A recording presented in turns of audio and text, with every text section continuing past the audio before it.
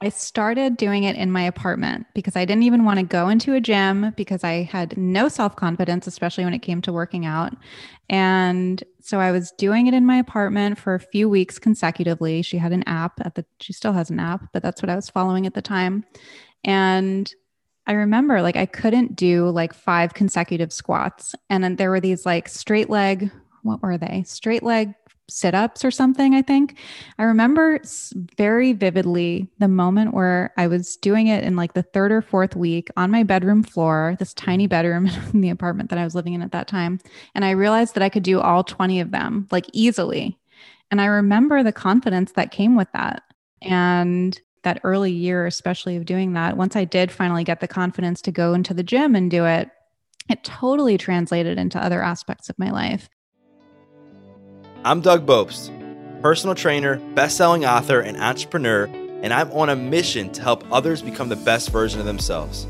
So I'd like to welcome you to the Adversity Advantage podcast, where we will help you use obstacles, failures, and setbacks to give you that edge needed for success. I'll be interviewing people from all walks of life on how they overcame trials and turned them into triumphs. So please sit back, relax, and get ready to be absolutely blown away by some of the wisdom and stories you're about to hear. Welcome back to another episode of the Adversity Advantage. I'm your host, Doug Bopst, and today's guest on the show is Arielle Lorre.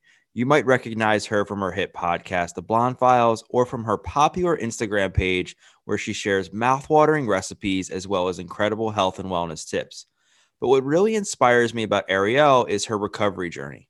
After nearly losing her battle with addiction, Arielle decided to turn her life around by relentlessly pursuing health and happiness and by sharing what she learned along the way. Arielle just recently celebrated 7 years of sobriety this past February. I am sure you are anxious to learn more about Arielle's rise to success, but you'll have to listen to the episode to hear the full story. But what I will say now is that her addictions led her to being arrested for a DUI. She had multiple grand mal seizures, and she ended up blacking out periodically for several months before finally getting sober. Arielle opens up in detail about what led her down that destructive path, and more importantly, she shares her comeback story. We will also discuss how meditation, fitness, and community have helped her with her sobriety and how she currently manages her anxiety in a way that is healthy and supports her recovery. So I'm so excited for you all to hear this conversation. So let's get this thing going and welcome Arielle Lorre to the Adversity Advantage podcast. Arielle, welcome to the podcast. Thank you for having me. I know I purposely did not look at your Instagram page shortly before this because I didn't want to get hungry. Your recipes look so good. How long have you been cooking for? I've been cooking since I was younger. In fact, one of my earliest memories ever was of my dad teaching me how to make scrambled eggs. My dad was always the cook in the house. And so just from a young age, I was coming up with recipes and all of that. And it became a big part of my life again in the last 7 years. So yeah, that's awesome. And I know you recently just hit 7 years in recovery. Congratulations on that. Thank you. And y'all definitely want to go check out her Instagram page because she's a role model for all things health, wellness, recovery, and she's a great cook. She posts some amazing recipes for both the savory and the sweet. But with all that said, today, Arielle, you host an amazing podcast called The Blonde Files. It's highly popular. Like I said a minute ago, you're like a role model for all things health and wellness. But it wasn't long ago that you almost died from the depths of addiction. You had a grand mal seizure when your parents showed up, went to the hospital. You blacked out for a few months prior to that and nearly lost your life. And before we talk about how you went from there to where you are now, I want to kind of go back a little bit because it's interesting. When you think about how an addict grows up, a lot of times you'll hear, well, there was an alcoholic in the family, or somebody was abusive, or parents got divorced, or just something happened that triggered the downfall. And for you, I know your dad was a doctor. Your mom was a stay-at-home mom. You had the family unit there. They were very loving parents.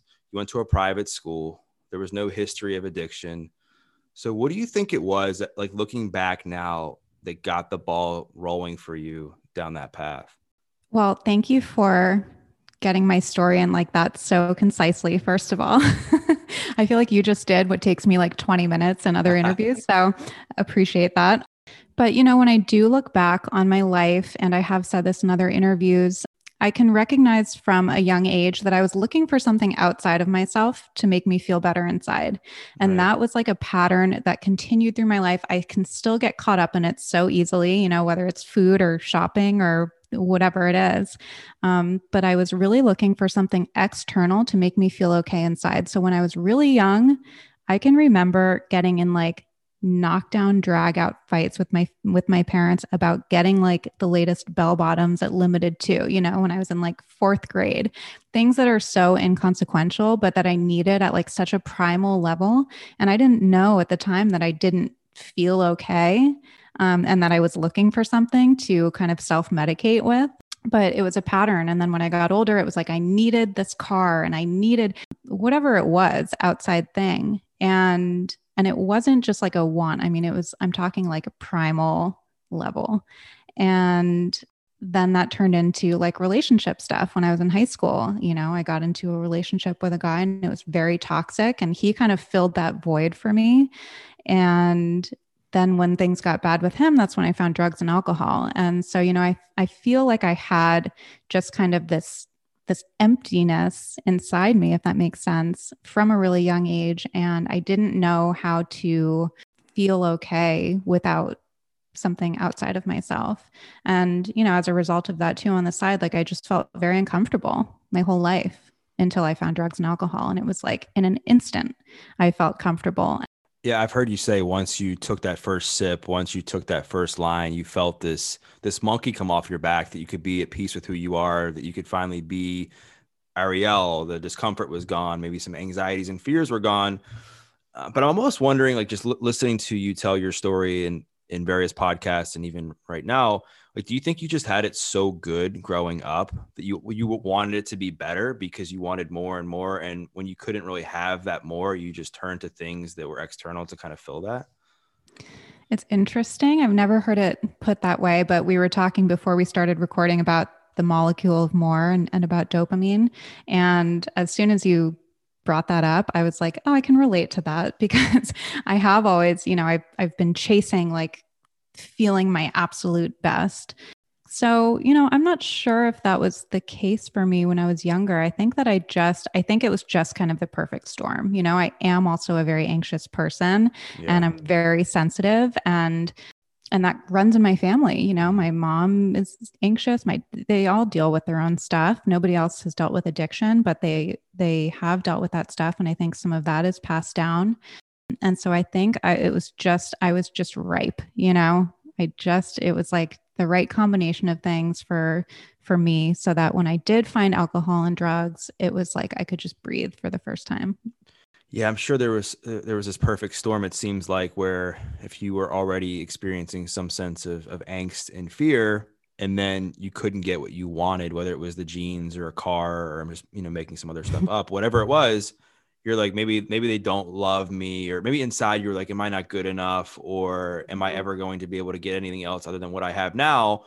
And then you end up using, I guess, love at first to fill that void. And then I'm sure that relationship, just from what I've heard you say, wasn't a great relationship. So that I'm sure that messed with your identity and who you were, and anxiety and fear and discomfort and all those things. And then you meet alcohol, which is a major depressive, right? And brings you down. And you're like, wow, like I can feel like the person that I want to be. I don't have to worry about being in a healthy relationship. I don't have to worry if I'm going to have success, all these things. And then what happens? You end up not wanting more alcohol, but you want more of that feeling. So you have to drink Mm-hmm. more and more and more. And then you just start chasing random things. So you have your first drink of alcohol. I think you said you were like, what, 16, 17 years old? Somewhere around there, yeah. And then where does the alcohol take you? The alcohol took me to, well, where you said, having a grand mal seizure, having many grand mal seizures. But, it started out socially, like it did with a lot of people in high school and around that age. But I did have consequences from the beginning. So you hear people talk about like it was fun, and then it was fun with problems, and then it was just problems. For me, it was like fun with problems from the beginning. And I did end up getting a DUI for the first time when I was about 20. At that point, I had been also heavily into cocaine. And, I just found that like the alcohol brought me down, but then I would black out. I was a blackout drinker and I didn't want to black out. So then I found Coke, like, oh, I could do that and drink and, and then all the things that come with that. Then I need the pills to bring me down. And so it was I was on a pretty fast trajectory, into like the harder stuff. And so I went to rehab for the first time when I was 20, and I had dropped out of college at that point. And what followed was really just like 8 years of real darkness. I just, people from the outside would look at it probably as like a failure to launch. I just couldn't seem to like live up to my potential. And I knew that inside. And so I felt so much shame. And I saw my peers going on to, graduate college and go to grad school and get jobs and all of that. And so instead of admitting that I had a problem, I chose defiance, right? So I was choosing this life. I was choosing to take the road less traveled and kind of choose my own path. And so I would get jobs and then I couldn't hold a job, and I would take some classes and try to get back into school, and I couldn't stay in school because the real priority in my life was that feeling like you talked about before. Once I found alcohol and found that feeling and the voice in my head quieted and I felt comfortable, I really needed that. And I had no coping skills to deal with the shame that I had been feeling about, my peers passing me by, and the shame with the little micro traumas that we acquire along the way throughout our addiction. And so I just really was numbing out, and I would go to treatment every couple of years. I always say like I'm a rock bottom person, and especially with drugs and alcohol. I mean, that was my medicine. It was my coping skill. I didn't know how to deal with life without it. So it really had to bring me to my knees before I was willing to accept help. And it's so true, because I think we get into these destructive patterns. Like you mentioned yours, for example, where you just start drinking socially.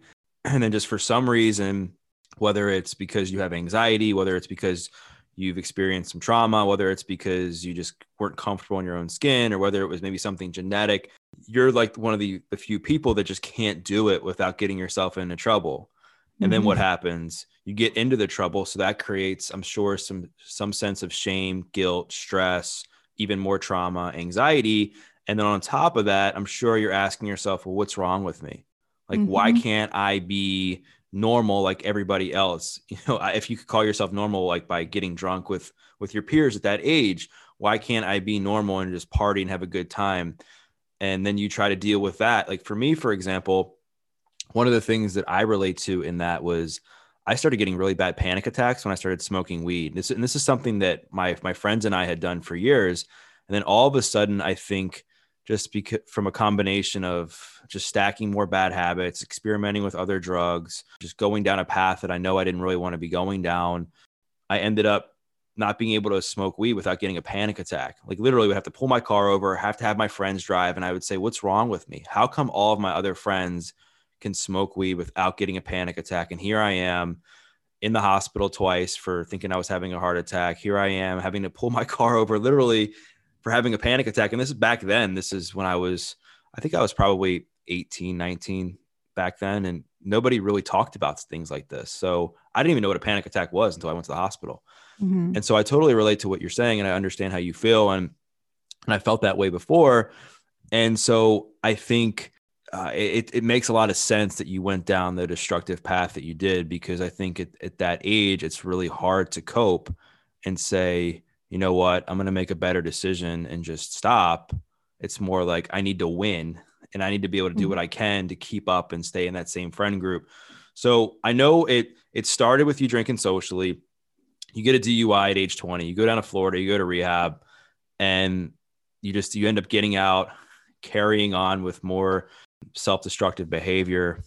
And then where does that take you? Because I know you got to a point where literally you couldn't like get up, I think, without drinking or doing drugs. It wasn't like you were just a social drinker who got yourself into trouble. You were now like a full-blown alcoholic / addict whose life was spinning out of control.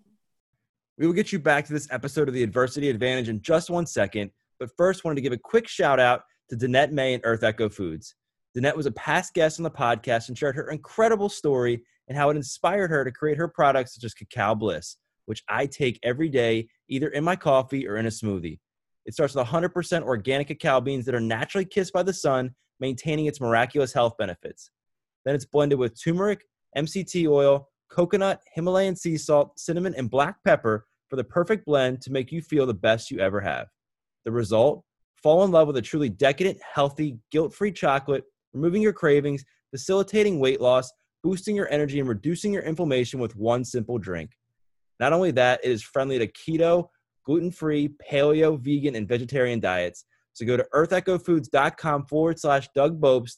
Again, earthechofoods.com/Doug Bopst. Check it out for yourself and learn more about the amazing benefits of Cacao Bliss. And when you enter in the promo code Doug at checkout, you'll get 15% off. Now back to the show. Yeah, I got to that point pretty quickly. So when I went to my first rehab at 20, I really felt like I was just doing what my friends were doing and I just happened to get caught. And I was in treatment with people who were like full-blown addicts and alcoholics. And it was easy to separate myself from them.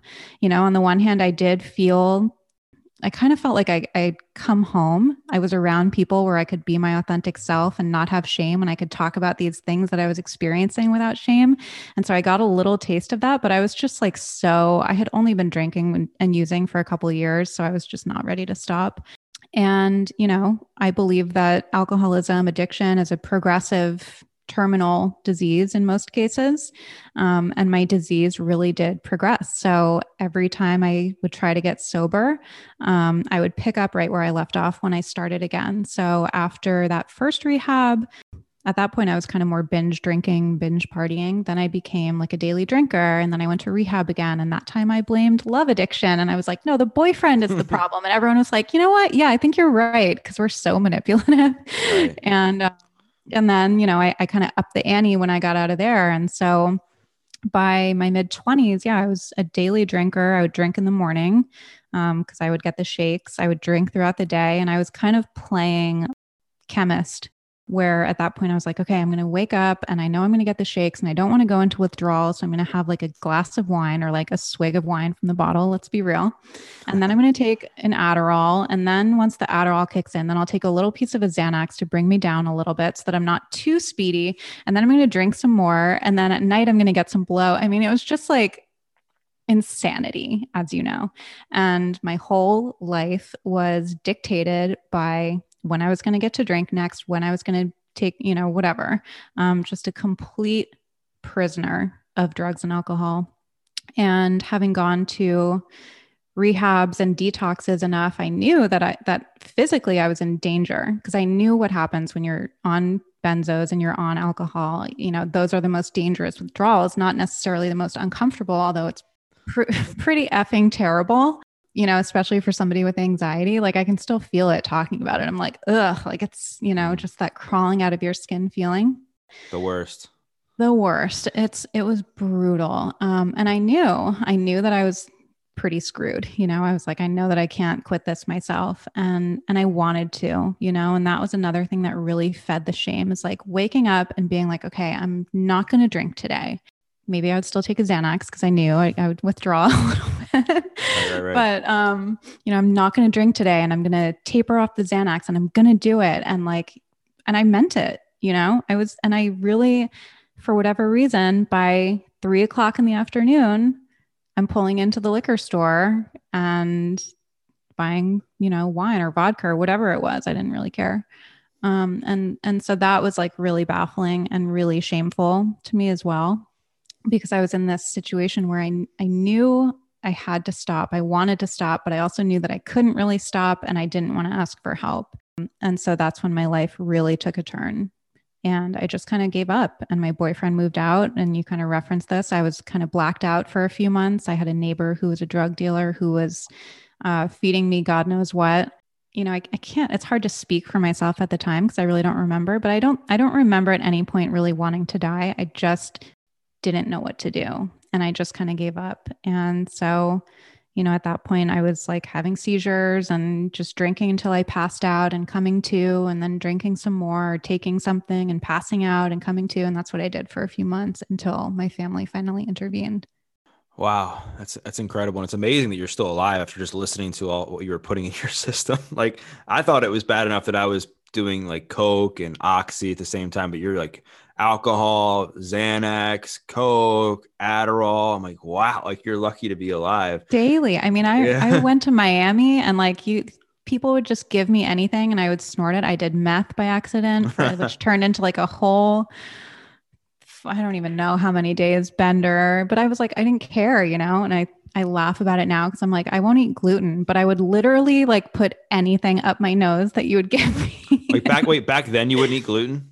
No, I'm saying now I won't eat Okay. gluten, but like back, Yeah, it's like it's like, wow, real 180. Yeah.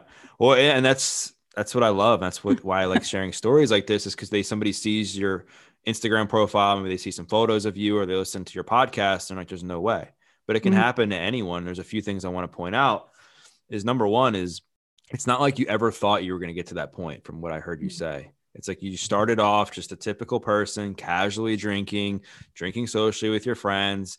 And then you realize, this is actually making me feel better. And then that progresses. And then you reach a point where it's starting to have some negative side effects in your life. So instead of actually dealing with it, because I think maybe you didn't have the confidence, maybe you just didn't want to stop. Maybe you're at that age. You're like, I'm supposed to be having fun at this age. Cause that's hard too. When you're at that age, you're like, this is the age where you're supposed to do this stuff. Mm-hmm. And then that progresses and then you create more havoc in your life. And then it just creates these bad habits. And sure enough, you're like, how did I even get here? Like, where'd this all come from? And I also think something that also I think gets said, I don't think it gets said a lot, but people are like, do addicts ever really want to stop? And I think, of course, like, I don't think anybody who's in that state is happy. They're miserable. Mm-hmm. And I think it gets to a point where there's a time, I think, when you're doing drugs and alcohol where you do it and like, man, this is really fun. This is feeling good. I'm happy. And then you hit that wall and it's like, all right, now I have to do this stuff so I can feel happy about myself, or to reduce the shame, or to just cover up all the sadness I'm experiencing in my life to keep me alive. Because I think sometimes what happens is you hit that point of no return almost, and you end up having to play catch up with all the drugs and alcohol just to get to like baseline, which I think is tough for a lot of people. I lived like a few blocks away from a Whole Foods in West Hollywood before I got sober. I didn't even have to drive there. I could walk there. And I would have to do so much to get myself to that baseline, to be in a place where I felt like I could be in public and not be like the shaking weirdo. Yeah. And like, I can laugh about it now, but at the time I did not want to be doing that. And I try to emphasize that whenever I talk about this, because I think there is still kind of this, I know that addiction is still like very stigmatized, and a lot of people think that it's, a moral choice. Unfortunately, I did not want to be doing that. And like I said, I would wake up in the morning and be like, today is the day, like I knew that it was bad. And I really wanted to stop, and I really wanted to have a life, and I just couldn't do it. Right. So like looking back, obviously it seems like you're the type of person that appreciates everything that's happened in your past because it's made you who you are today. And you have this mentality that things happen for you. But like looking back, was there certain things that if you could have had them at some point in your addiction, you think you may have gotten into recovery sooner? Like maybe if you had some sense of intervention with a therapist you really trusted, you were in a healthy relationship, like something like that? I always hoped along the way. I felt like if I got the right relationship, if I got a stable job that I loved, if I went back to school, then I wouldn't be an alcoholic or an addict. And as we know, like that usually doesn't fix it. For some people it does. Right. But, or it galvanizes them to go seek treatment finally. Yeah. So that's not unusual, but for me, I really had to be kind of beaten into submission. Along the way, like I went to really good rehabs. My parents, like God love them, they just wanted to believe the best. So every time they were like, this is going to be it. And I would go into it saying, okay, this is going to be it, And so they would send me to these places. And this whole time I was in therapy. And I did have a therapist in Florida who was amazing. And now we're like Facebook friends, and he's always like so happy for me. And he actually went above and beyond. Like I was in an abusive relationship at that time and I didn't show up for my session. And he knew that like things were not good. And he was sober himself, and he like broke ethical codes and came over to my house because he knew that something was wrong. And he actually got me into the hospital after I'd been like beaten up. And, and after that, I got sent to another rehab. based on his suggestion. And, so I had really good people who were really working on my behalf and people that I trusted, but I just wasn't ready till I was ready. Like, back to me being a rock bottom person. Like, I'm so stubborn that I need to be totally out of options before I'm willing to make any kind of changes, or do things that benefit me. I'm still like that even now with 7 years sober. I know the things that are really good for me, but sometimes I'm like, no, I don't want to do that. Like, I know it's going to make me feel better, but I don't want to. I have to wait till I'm in enough pain. And, so I am really grateful for it, because being at that low of a rock bottom, it made me willing to kind of go to any lengths to pursue sobriety and figure out what was at the root cause of my issues. And then, like, now obviously pursue wellness and just like the absolute best life that I can. Yeah. And I definitely want to dive into that because it's a passion of mine as well. But I first want to say it's just, I think we create some sense of homeostasis, like this baseline. Mm-hmm. So if we're used to just operating out of pain for most of our lives, I think just subconsciously we will almost reinvent that automatically in our life, even when we don't need to experience pain. Like, I remember for me, I hit a point in my recovery where I was always stressed out. I was always anxious, but I had no reason to be anxious. Like, there was nothing going on in my life that would have made me anxious. Like, my job was good. My health was great. I wasn't, abusing drugs. I was fit, like all these things. And my therapist she said, how did you grow up? And I was like, oh, there's a lot of chaos in my childhood.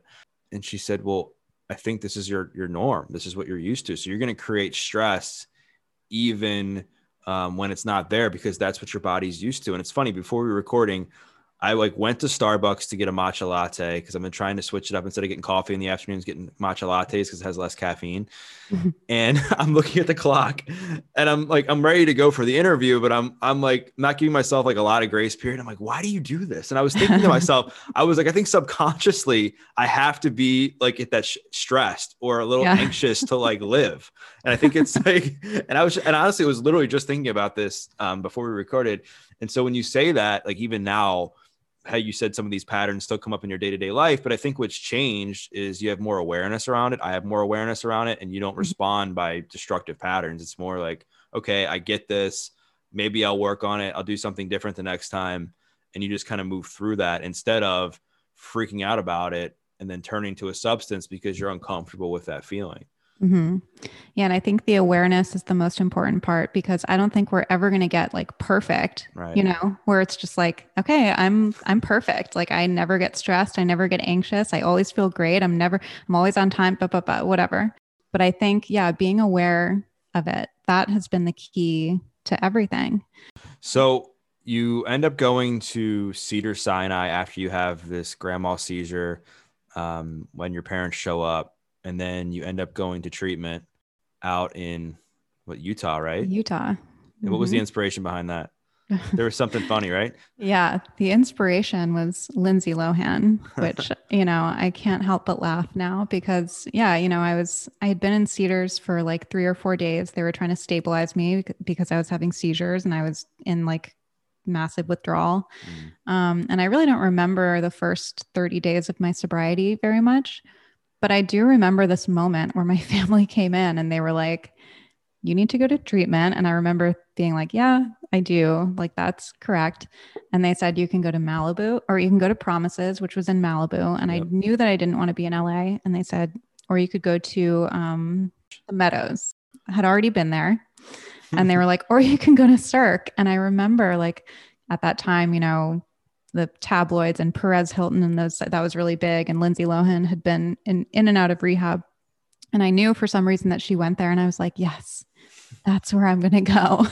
Yeah. And now I look back and I'm like, wow, when that's your guiding light, then there's a problem.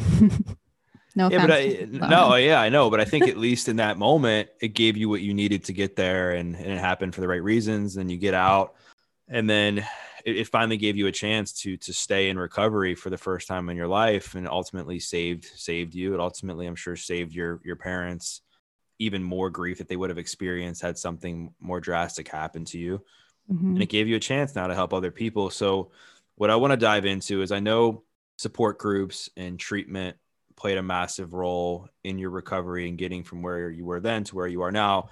But what are a few other things that if you look back, you're like, man, those two things or two or three things were pivotal in helping me get through the raw emotions of recovery, facing my demons, facing the fears, facing all the anxieties that came along with that? Well, yeah, support groups and therapy, those are huge. But so this is kind of an extension to that, but community, Right. finding community, whether it's in a support group or just finding people who have been through the same thing, like-minded people. There's so much magic in being able to talk to another person who's been through the same thing. I think anybody who's struggled with addiction to anything, we kind of speak the same language. Mm-hmm. Our experiences are completely different. I can sit down with another person who's been through it and feel like we've known each other forever. And, because shame was such a driving force to the addiction, absolving that was so important. So having friends, having people that I could talk to who had been through the same things, who were going through the same things, who we could kind of navigate it together. I think that having that sense of community is like so, so, so important when you're recovering from something like that. So that was huge. And meditation. I smile when I say meditation. No, I I know always you're a think T. people check out. I like meditation. I've done it. I know you did TM or do Mm-hmm. TM. I Yeah. actually tried to do it. It's a whole other story for a whole other day. I mean, nothing bad happened. I tried to do it and then I just got out of it and never went back. But I found some other forms of meditation that have worked for me along the way. Yeah. I mean, I don't think that TM has the monopoly on meditation, anything that works for you. And I had tried different kinds throughout my sobriety. And, I was kind of a dabbler and I would do like the apps and do some guided stuff. And I still like those from time to time. But I just felt like I was a little relaxed after, but I didn't feel like I was really getting a benefit from it. And even just a little relaxed is great, especially for somebody who deals with anxiety. But a lot of people around me had been doing TM and I had just started noticing it more. I'm like, oh, that person, like, I really want what they embody. There's just something different. And I was like, oh, they do TM. And then like the next person, I'm like, okay, this is a sign. I need to try this. And I'm such a proponent of it because it So really TM is transcendental meditation, right? Mm-hmm. Yeah. So it's twice a day for 20 minutes in silence. I don't do it perfectly. I've only missed a handful of days, or at least doing one meditation a day in the years that I've done it. So it really changed my life so profoundly because, back to the awareness. Even in sobriety, I think I started doing it when I was a few years sober. I was pretty aware and I was pretty mindful, but we're so distracted. And especially being somebody who I run a business on Instagram and, and a website and being a digital person. But even if people don't do this, it's just between the emails and the phones and the this and the that, like we can go through our entire day without being in our bodies and without being in our minds, and so without going too much into it, because I don't want people to glaze over, it really just those 20 minutes of sitting quietly really helped me to see what my mind actually does and see the truth in my life. And also it helped like so immensely with my anxiety and with trauma too. Yeah, I think there's something special about being able to sit with yourself for a period of time and just learn how to manage your thoughts, emotions, and just things that go through your head in a period of time, and just being comfortable, getting uncomfortable. And when you're meditating and things are going through your mind, being able to just sit there and accept the feelings and let them move through you, because then that helps you in the real world. When you end up experiencing anxiety, stress, you're in fight or flight, you're like, okay, I felt these feelings before. I know I can get through them. Because I think what gets people caught up in full-blown anxiety a lot of times is they almost make the anxiety or stress worse by responding to the feelings and just not, because in that moment it's hard to be like, all right, I accept these feelings, it's just part of the process. But if you're training your mind to know that it becomes a habit, and it becomes almost second nature to you for that next time where you experience that, to be like, all right, I'm going to move through this. I would say like the other thing that I picked up in your story that I think helped you reduce the shame in your journey was fitness. Because I know you did Kayla's program. I haven't followed her in a few years, so I don't know what she's doing now, but I know back when you were doing it. She was amazing. She's done Yeah. she did a lot for the fitness industry, has done a lot, excuse me, I should say. But I remember when you first started the Blonde Files Instagram, you didn't post it. You didn't post who you were, right? Like it was kind of hidden. Am I Yeah, right? so I started it. I was like 2 years sober at the time. And yeah, Kayla Etsinas, BBG, it was huge. And she really did kind of pioneer like the Instagram workout space. This is before obviously quarantine. And like now everybody is an Instagram trainer. Yeah. But she was like way ahead of the curve with that. This was in 2016.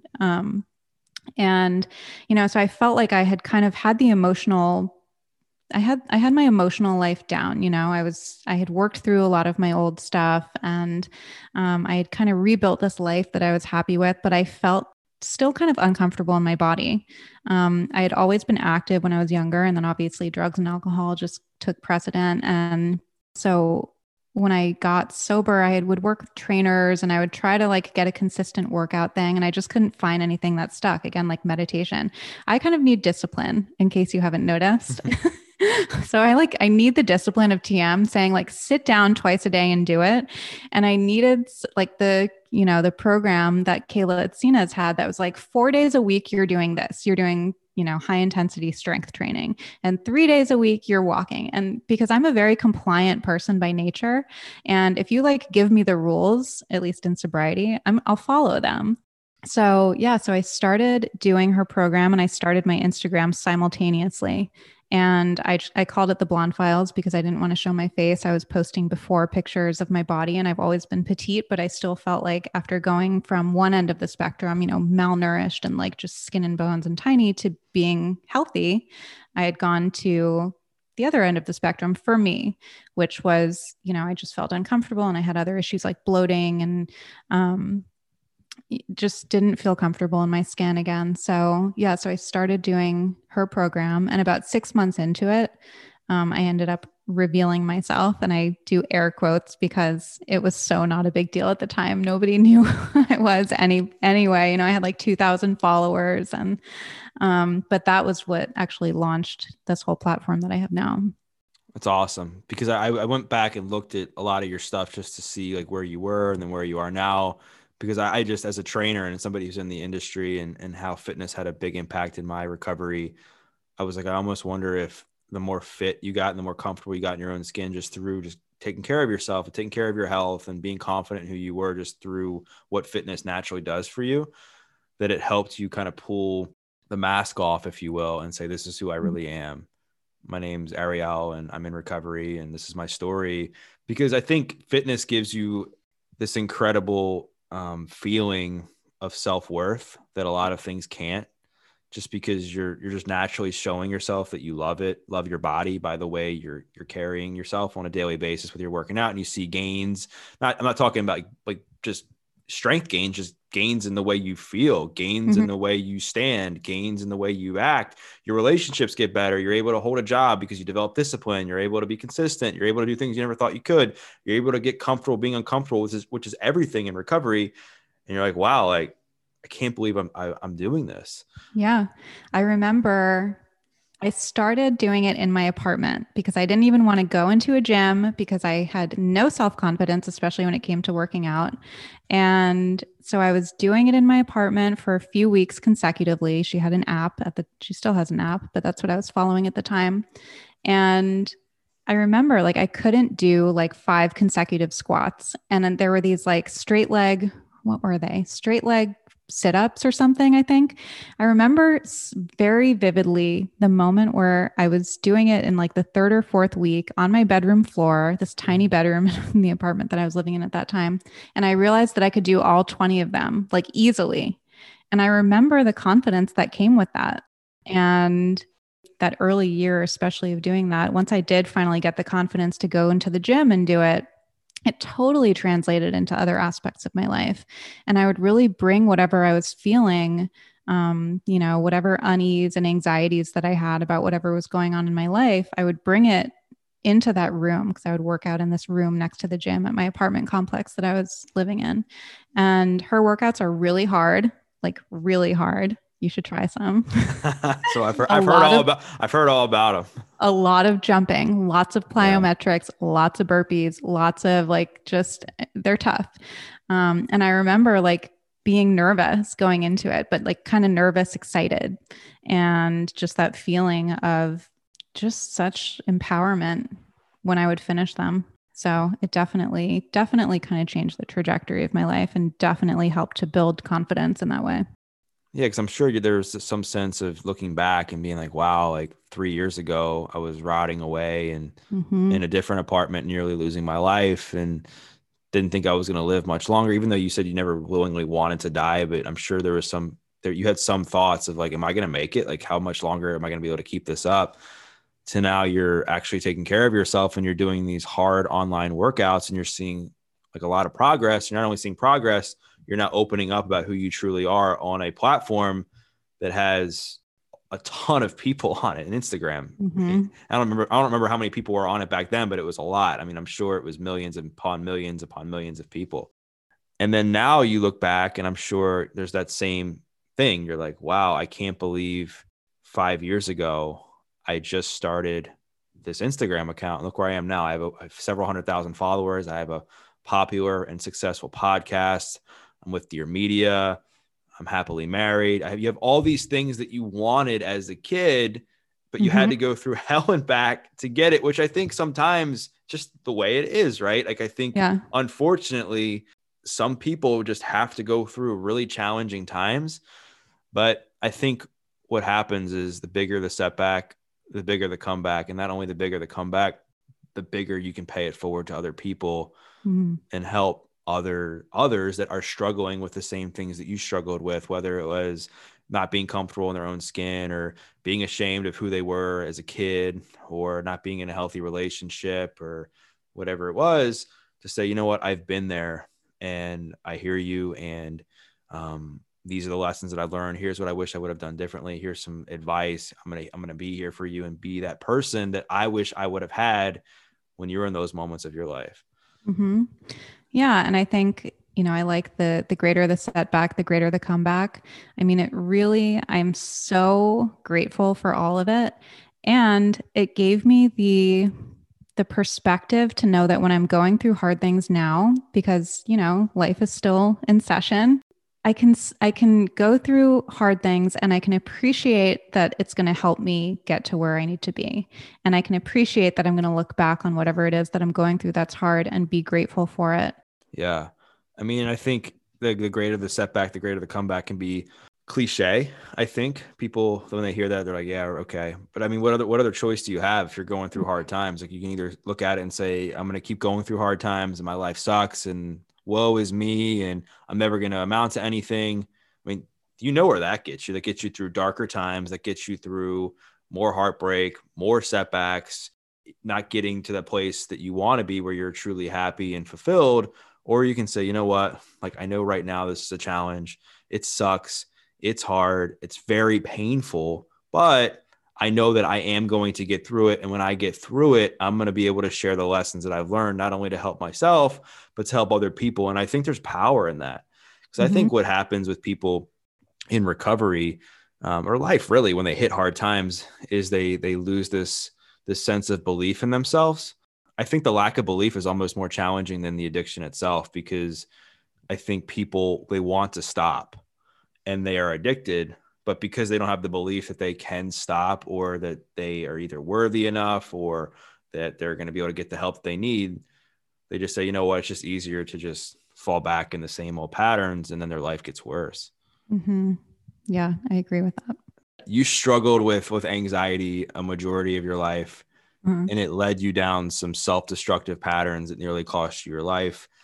Other than meditation, like, what are some other staples that you have in your toolbox to help you manage your anxiety on a daily basis?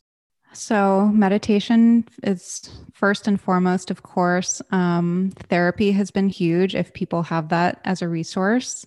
You and I were talking beforehand about brain spotting. I mean, there are really helpful techniques that you can do with a therapist that can really translate into like everyday life. So cognitive behavioral therapy, that's huge. Exercise is huge for me. I know for myself that if I don't do something in the morning, I'm going to be kind of like a ball of anxiety, ball of tension by the afternoon. So even if it's just going for a walk, just doing something to kind of like get the energy out a little bit, that's really helpful for me. And another thing is natural light in the morning. That's really big because when I was in school last year and just having a business online, and as you know, we're all getting up and getting in our emails and getting on our phones.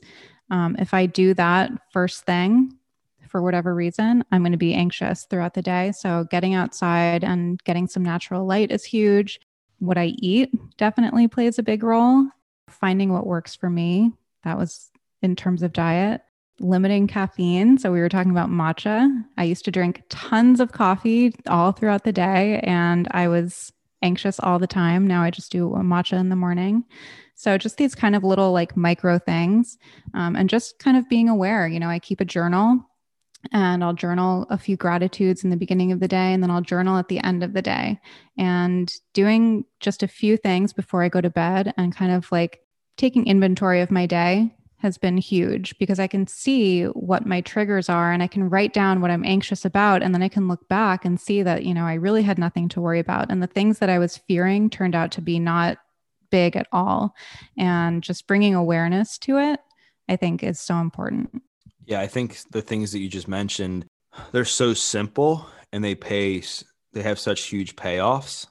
And I think if people could just take, maybe it's 90 minutes out of their day, an hour a day to do those things, journal, maybe you have a call with your therapist, exercise for 20 minutes, 30 minutes, an hour, whatever time frame you have, write down things you're grateful for, write down your fears, write down things at the end of the day. It will pay off so much, right? Because I think if you were to write down the days, and I know I could do this, where you're most anxious, for me, my things would be lack of sleep, not enough water, too much caffeine, didn't eat well. Like you mentioned, also eating, making sure that you're dialed in with your nutrition. And then I have some sense of awareness, and then you can take action based off of awareness and accepting where you are and saying, okay, like this is what happens when I am not my best. I have high levels of anxiety. So why don't we reattach some different behaviors so that I can feel better throughout the day? But I think what happens is people, they almost go through life just not even paying attention to this stuff. And then what happens is they get into these destructive behaviors and patterns, and they have no idea where they came from because they didn't take the time to develop some self-awareness to say, okay, this is how I'm feeling. This is what I'm doing when I'm having these high levels of anxiety. And then it just gets more destructive and destructive. Yeah, it's kind of like what I was talking about before, you know, with meditation, not to go back to that one again, but we are so distracted and it's so easy to go through and not be aware of the things that we're doing to contribute to it and the things that, you know, the things that are in our control and the things that aren't. I think that awareness around that is key because then you can make these little changes, and those little changes that we were talking about add up. And I think that what happens, especially with something like anxiety, but any kind of like heavy emotional thing, is that you get to the point where you feel like it's too big. And I know that I got to this point multiple times in my sobriety where I'm like, you know what, the anxiety is like so bad. I really think I need to go on like an SSRI. And first of all, there's nothing wrong with medication. I've been on them at different periods and I'm a proponent of it if you need it. But I get myself to that point where that's my solution. And I'm like, just give me the Band-Aid. And then I realized, well, you know what? I'm not meditating and I'm not like getting outside first thing in the morning. And, you know, I'm on my phone like really late at night and I'm only getting like 6 hours of sleep and my diet is fucked. And I'm not reaching out and being helpful to other people. I'm making it all about myself. You know, it's like I look at myself and I realize how I got myself to that point. So whatever it is, to have a little bit of awareness around it is key. So yeah, and I think it can go the other way too, right? If you spend all this time in destructive patterns, if you spend 2 hours a day just wasting time on social media, getting into fights with your partner, which I mean will happen naturally, but if it's a daily thing, eating like crap, not exercising, not setting goals, drinking excess amounts of alcohol, doing drugs, like your life's going to get very dark very quickly over time, right? Just from doing those simple bad habits versus, like you said, just having the self-awareness to say, okay, like if I'm not on my phone late at night, if I'm not checking my emails first thing in the morning, if I'm getting sunlight, if I'm eating well, if I'm meditating, if I'm working out, if I'm doing this, doing that, like long term, I'm going to be able to get through the storms of life with ease and not a ton of pain. There's still going to be a little bit of pain when trouble's happening because it's just natural, but it's not going to completely destroy me. Last question I have for you is I want you to kind of imagine that you're talking to young Arielle, and maybe you're like 21, 22 years old and just in the thick of it and just really struggling and just not knowing if you're going to get through it. Tons of fear, tons of anxiety. What's a few pieces of advice you're giving to her to help her get through it? Well, I'm asked this question kind of often, and I usually have some of the same answers. I would tell her, like, put down the blow. And I always say that, like, kind of as a joke, but also, I thought that I had to do these things to fit in. And so the real thing that I would probably want to tell myself, I think what happened in my story was that, like, I was putting up these facades, and I really couldn't be my authentic self. And because I couldn't be my authentic self, whether that meant like asking for help or just being sober at a younger age, I had to keep drinking and using to like feel comfortable. And so I think I would tell her that it's okay to be yourself, like it sounds so cliche, but like you are enough. I really thought that I had to hide behind these things to fit in. At the same time, I know that I wouldn't have listened. Right. I think that that's so important. I just wasn't ready to hear anything until I was ready. Yeah, you're right. Because I think at that age, like hearing a lot of what you just said is really tough to hear. But I think if maybe there's that person that hasn't gotten like maybe to that point where they're just so far down that rabbit hole of addiction that they've lost that a lot of people, they lose total sense of reality, self-esteem, consciousness, if you will, and like who they really are. They just don't even care anymore. But, I think sometimes there's these people that they're just starting to get on that slippery slope. And maybe right now they're at that point where they're feeling like they're not enough, or they maybe just went through a bad breakup, or they are watching their friends go to college and they're not. And maybe they're just starting to dabble in some things, but they haven't gotten to that point where they're using it now to like numb a ton of pain and they're to get back to that baseline. And so I think if anybody's listening to this, to know that if you're experiencing these sensations or feelings of feeling less than and not enough, like just to take her advice and just know that like you are. And even though you're not where you want to be right now, it doesn't mean you won't get there. Yeah. And I would also add that like your feelings will not kill you. Yeah. Feelings won't kill you. I was petrified of feeling feelings. So anytime I felt anything that was kind of uncomfortable, I was like, I have to numb this out. And now I'm like, not to sound so Pollyanna, but like grateful for all of it. I'm grateful for the shitty feelings too. And I wish I knew that. But again, like when you are that age, when you're getting into that stuff, it's so hard to listen, to hear that, because I had so many people telling me that I was enough and that, I could do life without all that stuff. And it was just hard to understand. But I would also want to tell her, like, your life can be fucking amazing and fucking fun without that stuff. You know, that was so important, because I couldn't picture a life sober. I thought that getting sober would be the worst thing, absolute worst thing in the world, absolute end of my life. And now I look back and I see that, I was really a prisoner of that mindset. Yeah, that's so true. That's common for a lot of people. They think without drugs, without alcohol, like what are people going to do? I know for me personally, everything I did involved drugs. So one of the things that felt so great was when I got out of jail and I didn't have any drugs in my system. I was like, I want to go to the aquarium. And people were like, what? Like, I wanted to go to the zoo. Like, I wanted to go to the zoo, like places that I hadn't really been able to truly experience, I guess, as I had gotten older without being under the use of something, or going to the mall or going to different places where I could just actually be able to like see things, hear things, and be aware of what was going on around me, instead of just doing it to just do it, like just to do it to have something to do while I was high or whatever. Mm-hmm. which is what a lot of us do. And Yeah. yeah, like getting into recovery is the greatest gift you can give yourself. And I just Yeah. think it's also important to remember some of the stuff you said earlier, that it's still going to be challenging. Like life still does happen. Just because you're not using drugs or abusing alcohol anymore doesn't mean that life just gets easy. No, you're just not making it even harder by the decisions and choices you're making in response to whatever you're going through.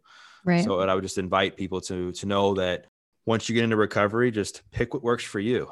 Whether it's community support, therapy, fitness, meditation, health and wellness, spirituality, going to church, whatever it is, just pick whatever works for you. And if it Mm-hmm. works, keep doing more of that, and then slowly add in other things so that as you grow, you have this toolbox in your life of being able to deal with life when it happens, so that you don't fall back into the same self-destructive pattern. So Arielle, this has been awesome. I thoroughly enjoyed our conversation. I think people are going to get a Yeah. lot out of it. So where can people find out more about you, your podcast, and if they want to follow you on social media? My podcast is the Blonde Files Podcast. That was my anonymous name, and I'm stuck with it forever. People are like, "What does it mean?" And that's Yeah. that's what I'm stuck with. They can find me on Instagram at Arielle Lorre, my name, and from there they can find my website, which is theblondefiles.com. My podcast is also linked there. Podcast Instagram. Also, I have the Blonde Files Helps, which is organizations that I'm passionate about. And yeah, everything is linked from my Instagram. Awesome. Well, I'll be sure Thank to link you. all that in the show notes. And you guys, everybody listening to this needs to definitely go check her out. Check out the podcast. She interviews some amazing people. She does a great job with it. And she's promoting a lot of good things to help other people become the best version of themselves, which you all know we are all about on this podcast. And what I'd like you to do, just as I always ask, is to take a screenshot, tag her, tag myself with your biggest takeaway. Maybe it was something that she said about her recovery journey. Maybe it was something that she said about fitness. Maybe it was something she said with regards to meditation. Whatever it was, share your biggest takeaway or something that you're going to apply into your life. Tag us both on Instagram. We'd love to hear from you. We would love to hear from you. We love feedback. And we once again thank you for listening to this episode of The Adversity Advantage. I'm your host, Doug Bobst, and we'll see you next time.